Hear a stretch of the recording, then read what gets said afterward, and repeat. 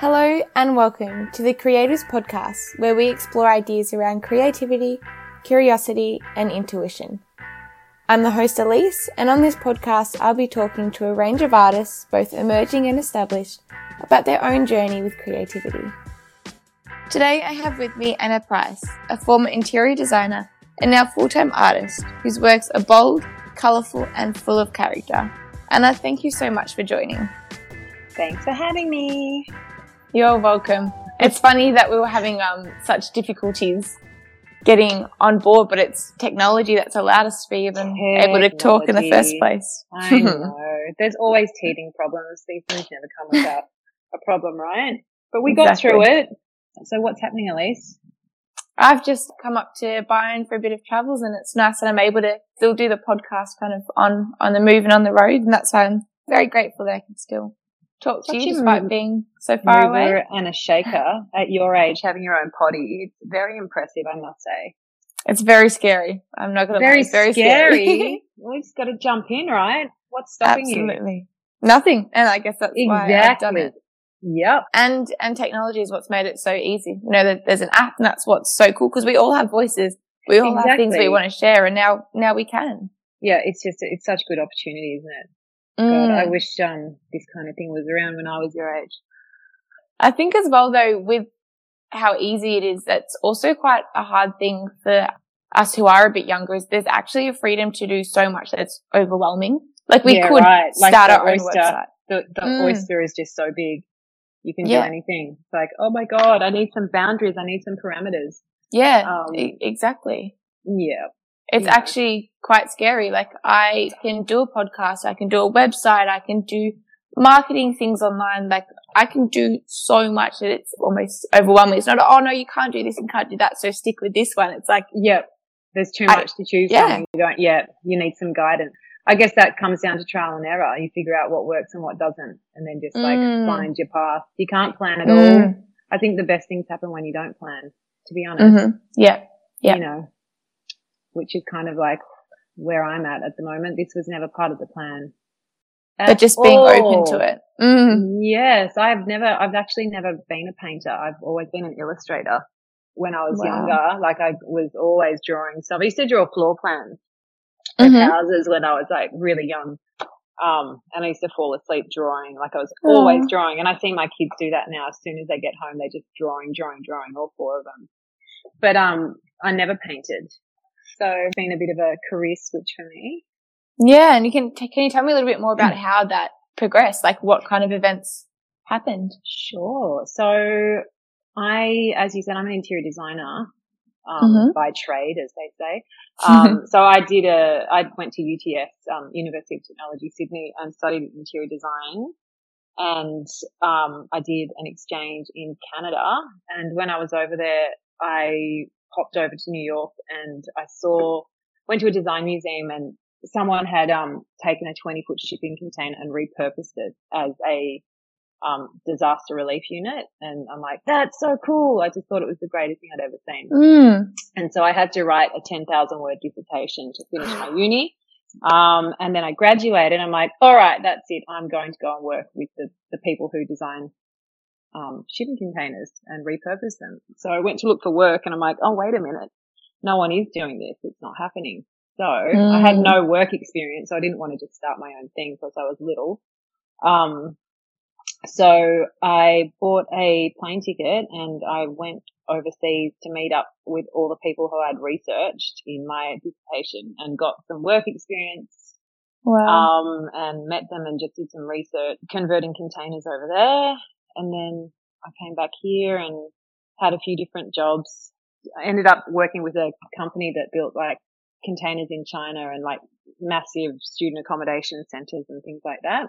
But then started my own little business called Container Kit in 2012. And so that was focusing on just doing the smaller bespoke one-off jobs, which was not just containers, but so most of the containers were like container cafes and then pop-up shops. So that was pretty fun. And that business was started the year that I fell pregnant with my first, which was a battle in itself. So I went from thinking I couldn't have kids So then we went down the IVF route, and lo and behold, 4 years later, I've got 4 kids. So No. yeah. So things escalated pretty quickly there. So I was running this business of my own, working through all my mat leaves, and I finally had to stop when my third pregnancy was twins. So when they came along, my eldest was 4, my son wasn't even 2 yet. And so I'm like, all right, I don't think I'm going to be able to work through this mat leave. And funnily enough, it was actually the most enjoyable mat leave I'd had. I had 4 kids at home under 4. I was fully focused on them, and I wasn't trying to do work during nap times and stuff. So finally it was time to go back to work, and there's only so much you can do with 2 days. I couldn't take on big projects, and we had been renovating our house during that time. So I did a painting for it, and because we couldn't afford to buy art, at that point after we blew all the money on the reno. And so I did a painting, and then Kindy fundraiser was happening, and they called out for auction items. I'm like, oh, screw it, I'll just donate this one. And it sold for $800 on the night. I'm like, whoa, wow, that's awesome. Maybe I should do this again. So I did again. Like finding in between my design jobs, I was finding time to paint. So I thought it was so relaxing. And then someone else wanted to buy that, and someone else wanted to buy that. And then COVID came along, and all my design work dried up. So, which was great, because I was like, oh, I think I need a break from this anyway. And so anytime I did have, when I wasn't with the little ones, I was just painting, and started to grow the Instagram account, and one thing led to another. And then, COVID's kind of, it's not gone, but things are semi back to normal. But I've now ditched all the design work, and I'm full-time painting. Which, this was just me doing something that I enjoyed doing and just seeing where it went. I had no expectations. I'm just going with the flow of each day. And, I think I said this to you last week. I went for a walk one day, and I came back with a studio. There's this space just around the corner from my house. I've always walked past it with the pram, and I was like, oh, it's so cool. Someone had set it up as this really cool space with big south-facing windows and a deck out the front. And the building had just been leased, and I just knocked on the door upstairs. I said, is anyone using that studio? And they said I could have it. So I'm like, I'll take it. And, Mine. I didn't put any thought into it. I didn't plan it. I just did it. I just went with it and thought this could be a complete failure, but it feels right. I just followed my gut. In December, so I opened up in Feb and haven't looked back. So, but for now it's just painting, and I've all set up here with all my canvas. I can make a massive mess. I've got plywood everywhere, so it's just all splattered in paint now, and it's been a really nice escape, and a bit more exposure as well from people walking past and driving past and everything. So that's where I'm at the moment. That takes me to current day. Amazing. And I think it's really cool as well, like in that period of when you are just starting to get into something, it's not all business related. It's like maybe there isn't much of a plan. Maybe you don't have those expectations. It's like, it's okay. I can play around. Like I can just go down and buy some materials and play. The pressure is off. The pressure is so off. With my container business, I thought as soon as we finish having my kids, then I'm going to grow it, and I'm going to do this, and I'm going to set up a manufacturing site, and had all these ambitions and hopes, and never really quite knew how to put that into action.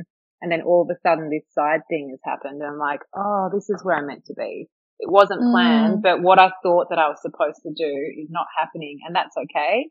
I've kind of pivoted a little bit. Just, if it's that difficult and it hasn't happened, it probably shouldn't happen.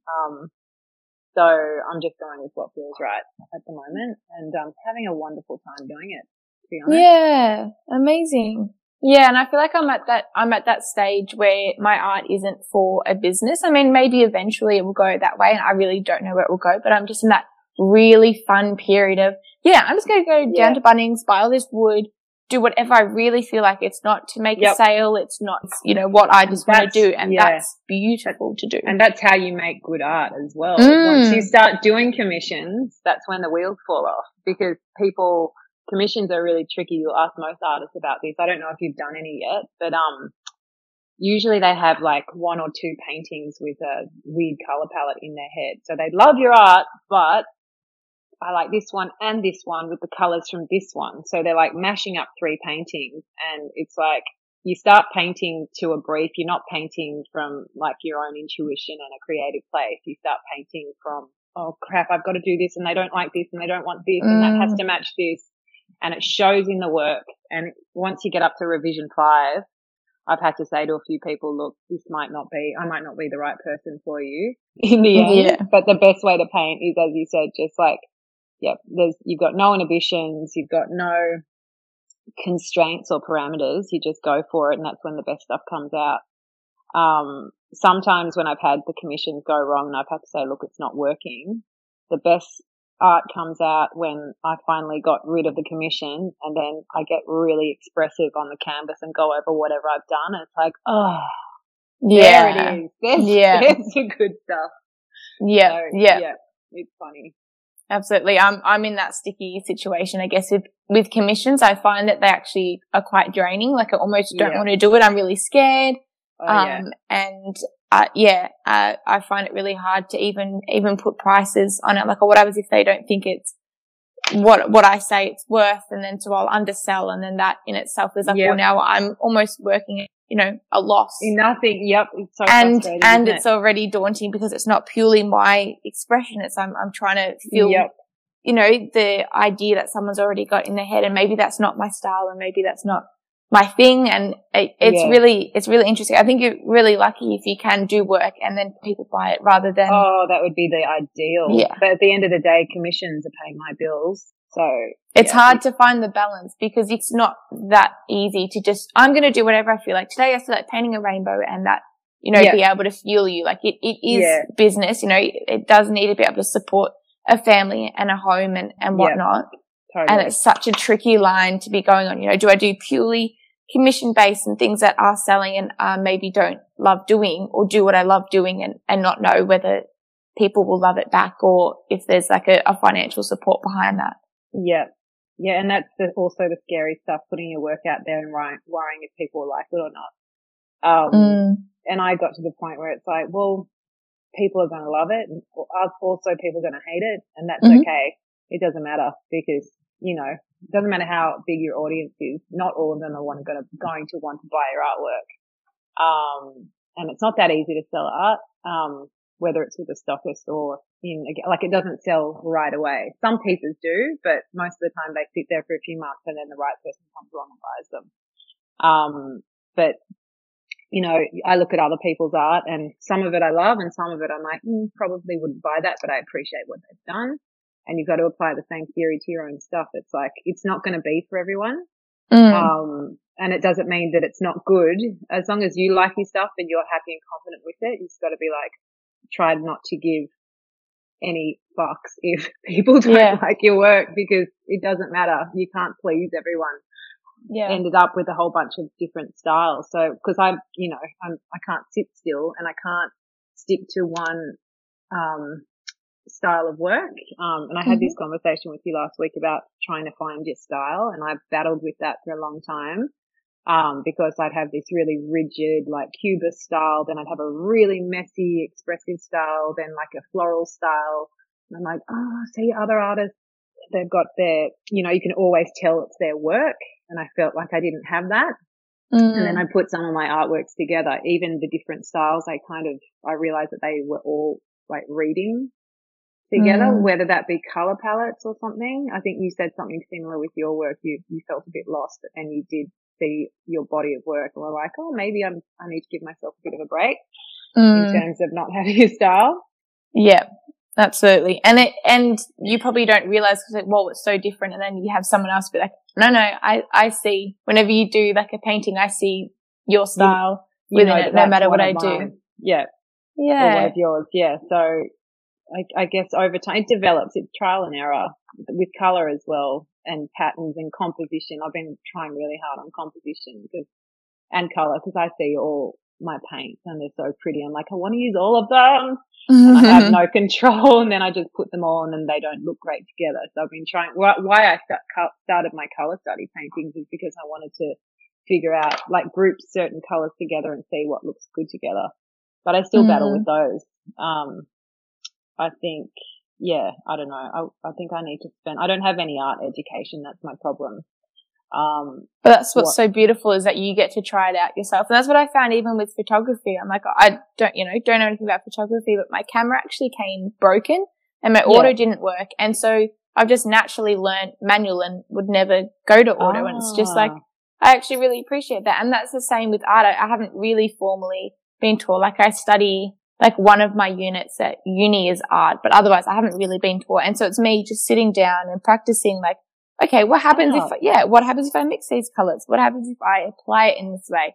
And just sometimes like in year 12, I changed schools and did, art, like an art elective there. And I literally sat down and was like, okay, can you teach me how to shade? I don't know how to draw. Yeah. And he's like, well, no, but you can sit in front of this object and shade it yourself and you'll learn. And I was like, damn it. Like, just teach me. I just want to be able to draw. I just want to know how to shade. I just want to know the fundamentals. And that's actually probably the most key thing that he just said, to sit down and practice, because I would do that. Yeah. I'd say, put a lemon and every day I would draw it and shade it. And I've learnt myself those things and I know it in so much depth now through that trial and error. And I think that's something that you don't necessarily get, that intimate kind of feeling of, damn it, that doesn't work, but this does. And if I try this alters it in this way. You don't quite get that experimental hands-on when you learn just theory. Yeah, that's right. And it gives you more of a license to just figure it out. It probably takes longer to get there. Oh, but, absolutely. You're also not, not trying to stay in your lane. You're happy to like move out of your lane a bit and try what's not so comfortable and not following the rules the whole time. So it's good and bad. But then sometimes I just feel like, I need a bit of, even if it's not education, just a bit of mentorship from someone. So I find I've got a few people that I call on that, other artists that I've met, along the way, or the people who frame my work that have experience with galleries. And, there's people out there that, are always willing to help. And I found that the Instagram community has been quite amazing as well. You reach out and you'll be surprised to see how many people, give you a phone call or help you out or give you some advice based on whatever it is you're doing. So that's been really nice as well. Have you found that as well? I've been blown away. I've genuinely been blown away by community in true senses, even so for the podcast. I had this like kind of idea. I really want to do a podcast. I want to help, emerging artists and build a community and talk about these struggles, because they seem so common between us, but we don't seem to kind of share that.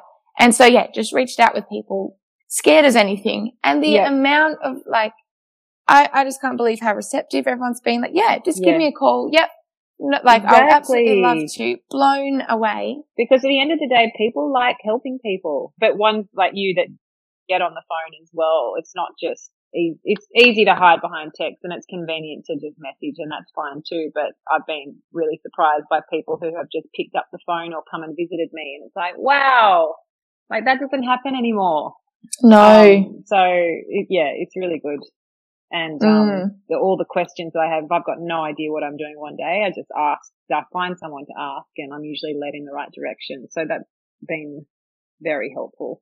Yeah. And community in the sense as well, like, I am still an emerging artist. I haven't had my own exhibitions and things like that. I've had, commissions and group exhibitions, but nothing huge. So I question whether I'm an artist or not at times.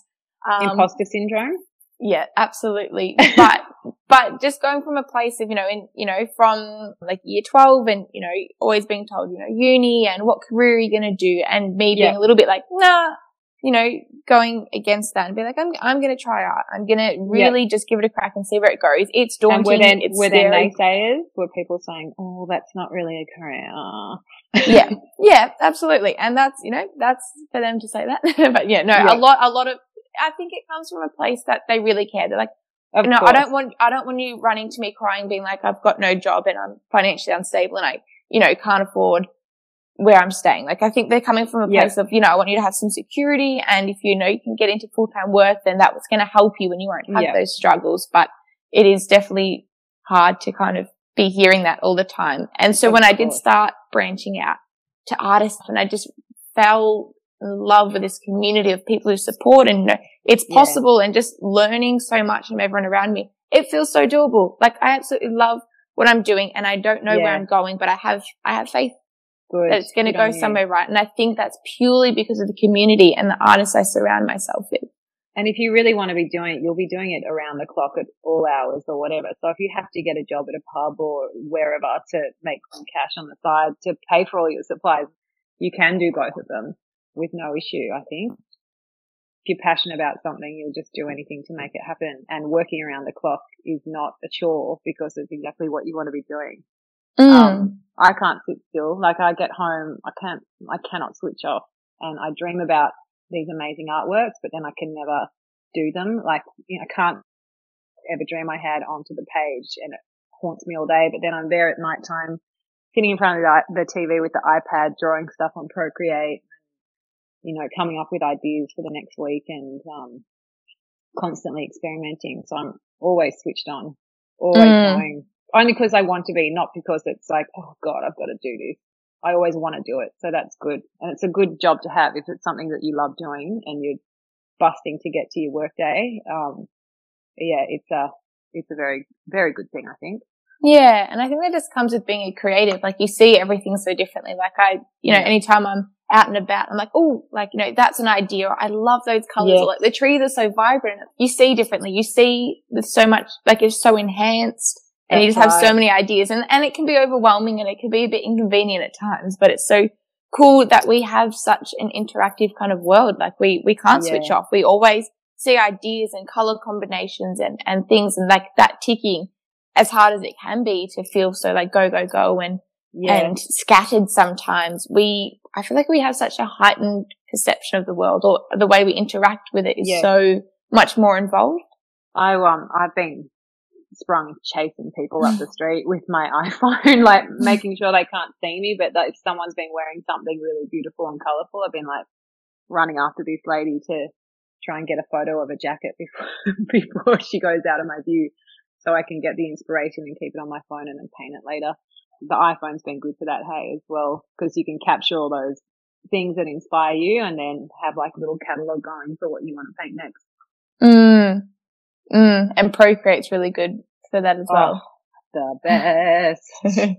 Yep. I discovered it through, another artist, Rach Jackson. She posted one night, she was making tea towels on the iPad on Procreate. I'm like, what is this? What is this Procreate thing? And I didn't have an iPad, but I went out and bought one the next day, dropped $700 plus an Apple Pen just because I'm like, that is what I need. Like that, I can plan stuff now. I can do it on the iPad. I can change colors. And I find it really helpful that if I'm stuck on a painting, I take a photo of it and then I run it through Procreate and I start making the color changes there, which has saved me so much money in paint because, I've invested in all the Matisse paint and some of those pots are like $60. They're not cheap. When I do my artworks, which are not planned and I start throwing color on top of color on top of color, there's layers and layers and layers of materials under there that are being wasted. So yeah, before just having a go at it on the canvas, I figure it out on the iPad first and then I can keep going. So it's been a really useful tool to have, I find. I love it. Yeah, and I did that with a painting I did last night. I was like, I really don't know if I want to run these like lines over the top because I was just piling paint with some colours, and it's nice to be able to conceptualize it and see it before you then put the paint on. Yeah, exactly. Because sometimes you think it's a great idea, and then you put the paint on, you're like, oh, I just broke it. I just ruined it. What have I done? And then you have to wait for it to dry, then you have to paint over it again, and you can always see the black line underneath. So yeah, it's you got to have the right tools to keep you moving forward, I think. And I think this has kind of reminded me of your Lego series. Do you mind running me through how that kind of came about? Oh yeah, that was like a week or two ago, I think. I was having trouble with composition. And I spoke to, there's another artist called Jane Thompson who's amazing. She's a beautiful abstract artist. And I'm like, what do I do? And she was doing a course at that time. And they said, they had got them into collage, like doing a lot of pre-planning with collage, cutting out magazines and stuff. And so I was doing a bit of that, bits of cut up paper around the pages. And then I'm like, oh, I don't know, sick of cutting. It's not really working for me. And then I was playing Lego with my colors and not like they were back in the day. They're so beautiful. And they were building stuff and I just pulled out all the colors I liked and I started arranging them and I'm like, oh, this is what I'm talking about. This is like, you can still get all your white bits and your blue bits and your turquoise bits and like, you know, it was a really useful tool to kind of scatter them around on a piece of paper and see where it went, and ended up putting that through Procreate and turning it into a Procreate painting, and then I painted it, and it was really helpful because I've never planned like that before. I've never done the collage thing. I've never pre-planned. I just see a white canvas and I just start painting and see where it goes, and it often goes into a world of frustration because it looks shit because I haven't put enough thought into the composition. So this allows me to at least have, this is where I want it to end. This gives me an idea. When I start painting, I might change the goalpost a little bit, but at least I have something to keep going back to refer back to make sure that my composition is going to be correct. So, and yeah, it means that I can paint faster because I'm not figuring out so much on the fly. So yeah, it's been really good, and I had a really good response to the Lego stuff.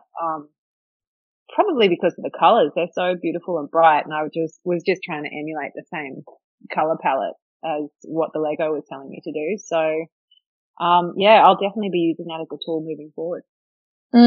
That's so cool. That's what I've kind of learnt through uni as well, which is something that I guess I would never have thought of, but having that diversity between the real world and technology and going back between them. Like I'll do a drawing of something and then I'll take a photo of it and then I'll edit it on the iPad and then I'll paint what I've edited and then I'll sculpt it and then I'll paint on the sculpting and then do a painting of that. And it's so much fun. A huge evolution, isn't it? Of one idea that goes into one thing and another thing. And yeah, no, it's awesome. So yeah, trying really hard to use things around me to help me make better paintings, I guess. And yeah, and I still feel that I battle with color a lot. I'm constantly comparing, as we all do, comparing myself to other people and other people's palettes, and some people just get them so right every time. And it just doesn't come naturally to me. That there's a lot of color in my work, but I just don't, I've got this inability to pare it back. I always feel like everything gets so busy so quickly and I can't pare it back. And I think a lot of people probably look at my work and like, whoa, there's so much going on. And then I try the really minimalist pieces and people are like, oh, there's not enough detail in it. It's like, oh, who's going to be happy? When are you going to be happy? So such a fine line. Such a fine line. But I love that you still do go ahead with it. You're scared and you feel like you don't know the color. But I absolutely love your work, so I do completely disagree. Oh, thank you. But the fact that you're still I'm going to show up and I'm going to be bold and I'm still going to go for it. And maybe they're not going to work and maybe it will take a couple of paintings, but I'm not going to give up. Yeah, I love that. You're not just completely going, grayscale and toning it down because that's less scary. You're still going and you're still in that space of this is daunting, but I'm doing it anyway. You just got to keep trying stuff and trial and error and error and error and trial and error. Oh yeah. So with the first two, it was so stressful. I thought, I think a lot of people that have their own businesses go through this. I think if I don't keep working, then when I'm ready to go back to work, there's not going to be any work left for me and I won't have any work and I don't know what's going to happen and the world's going to end. That never happens because if you want work, you go out and get work. You put the word out there, you put the word out into the universe, you get work. It has always happened, but I've always had the fear that it wouldn't. And so I wasn't able to enjoy the first two mat leaves because I worked too much and I had that fear and that worry and, trying to work when the kids were sleeping, trying to work on the daycare days, then the kids would get sick and they'd be home and I'd have deadlines and I'd be up all night and then they'd be up all night. And it was just shit. So I think that if my third had been one baby, I probably would have done the same thing, but having two, and just having the 4 under 4 thing, it was just like, I can't do this. And it was the best thing ever.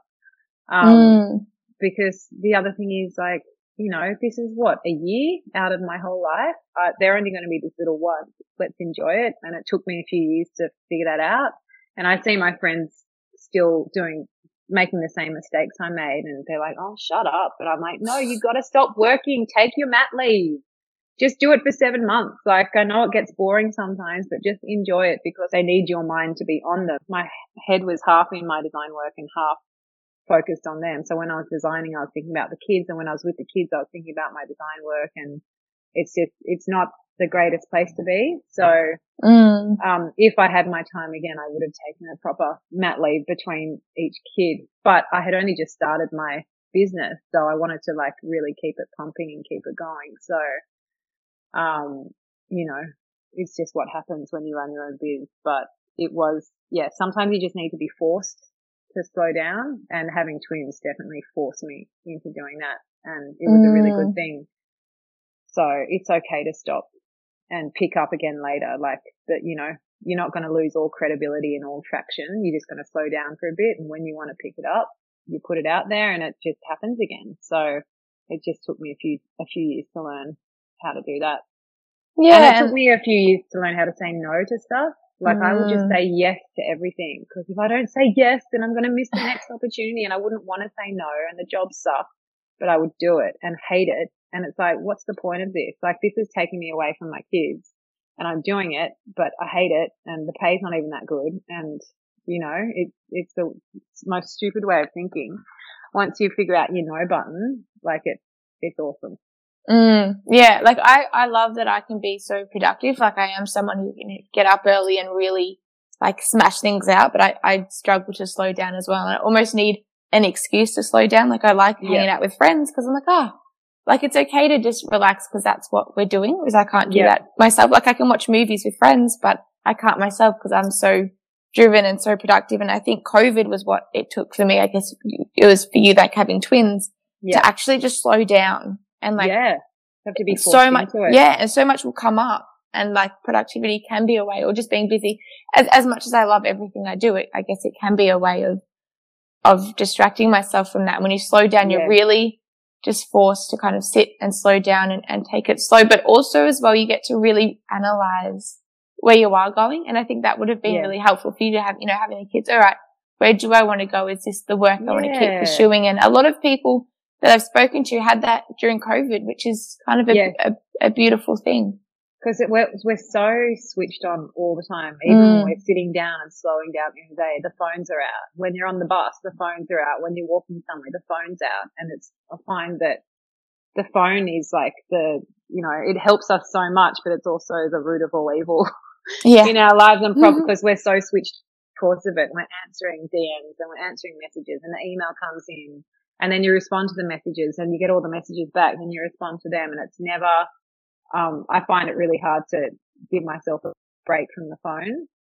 But it's not that easy. And I think that causes a lot of anxiety and stress in people. That's why we sometimes can't sit still, because we feel like we have to be accountable to something somewhere, but we don't even know what that is. It's just a freaking iPhone, man. That's the problem. Yeah, and I also feel like there's a lot of like personal development stuff in the back of my head, because I have kind of taken that route as well. And I have learned so much, which is phenomenal. But just having that, you've got to be doing something. You've got to have a side hustle. You've got to be working on something, You miss all the opportunities you don't take. And so I'll be saying yes to everything. I'll be so burnt out. No, don't do it. You get burnt out and you'll end up like halfway through your 20s or late 20s, just like a frazzled old mess like I was. I hit 28, I think, and I was like, what's happening to my life? I was so tired. I was just so, saying yes to everything, working too much, going out too much. It was just like all too much. And it took about a year, but I just learned how to say no to stuff. And it was just like, with each no, I was like, physically and mentally just getting better and like giving myself time to rest and relax and just stop. It's so important. Just stop and give yourself time to recuperate. Just little moments of reflection, not with the phone, not with the screen, just to sit and think about stuff properly without having the aid of Google or Instagram or whatever it is, mind and body.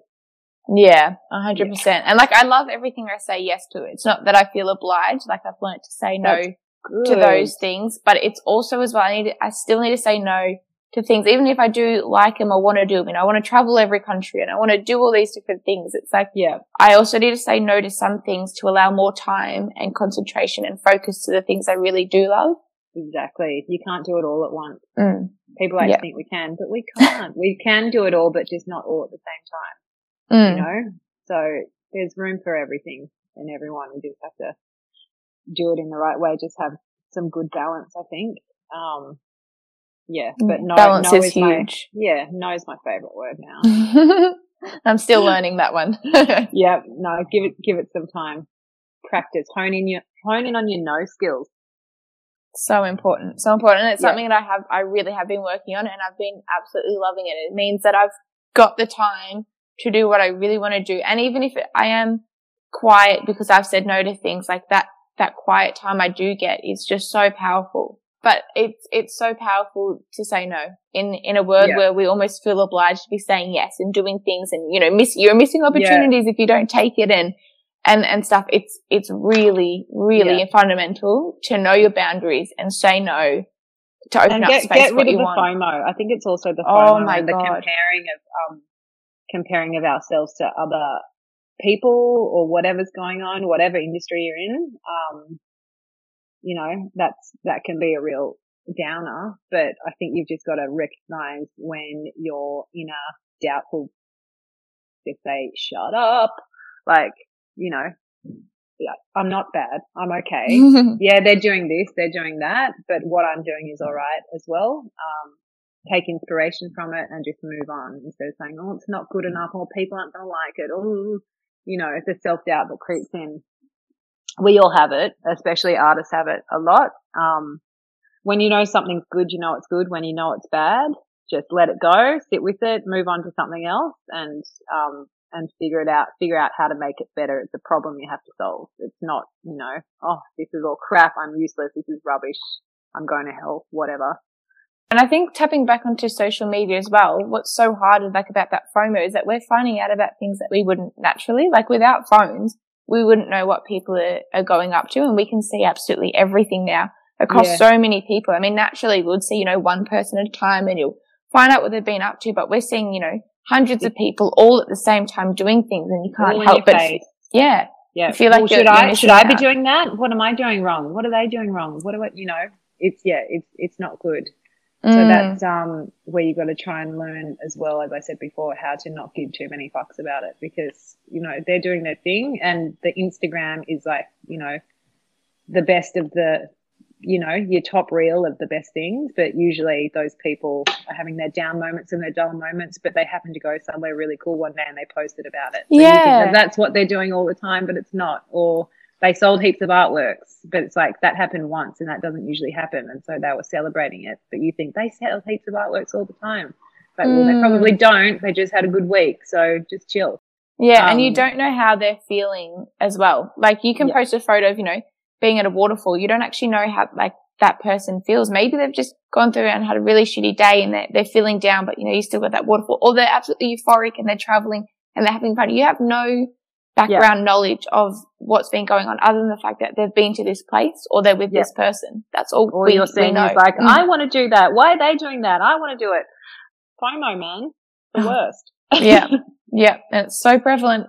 It's definitely a huge thing that's happening at the moment. And it's so beautiful when you do kind of switch off, because everything slows down. Like it's so much less hectic, less things going on. You're just so much more present. Right. Yeah, I agree. The internet and the phones, there's so much. You can go down any route. Like it's so abundant, for better or for worse. Again, you can be learning about, travel and self-discovery and art and all that stuff, but you can also get stuck in some pretty bad ways. Yeah, you just got to try and keep it positive. Keep it positive, drown out the negative voice inside and just keep going for it. Well, that wraps up this week's podcast with Anna Price, where we spoke about her Lego series, the beauty of slowing down, saying no, and the good and bad in technology. We also spoke about learning through trial and error and the tricky relationship with commissions. Anna's realizations has brought about great insight into being an artist and how hard, fun, and rewarding it is. So stay tuned if you want to hear from other artists about their own journey with creativity.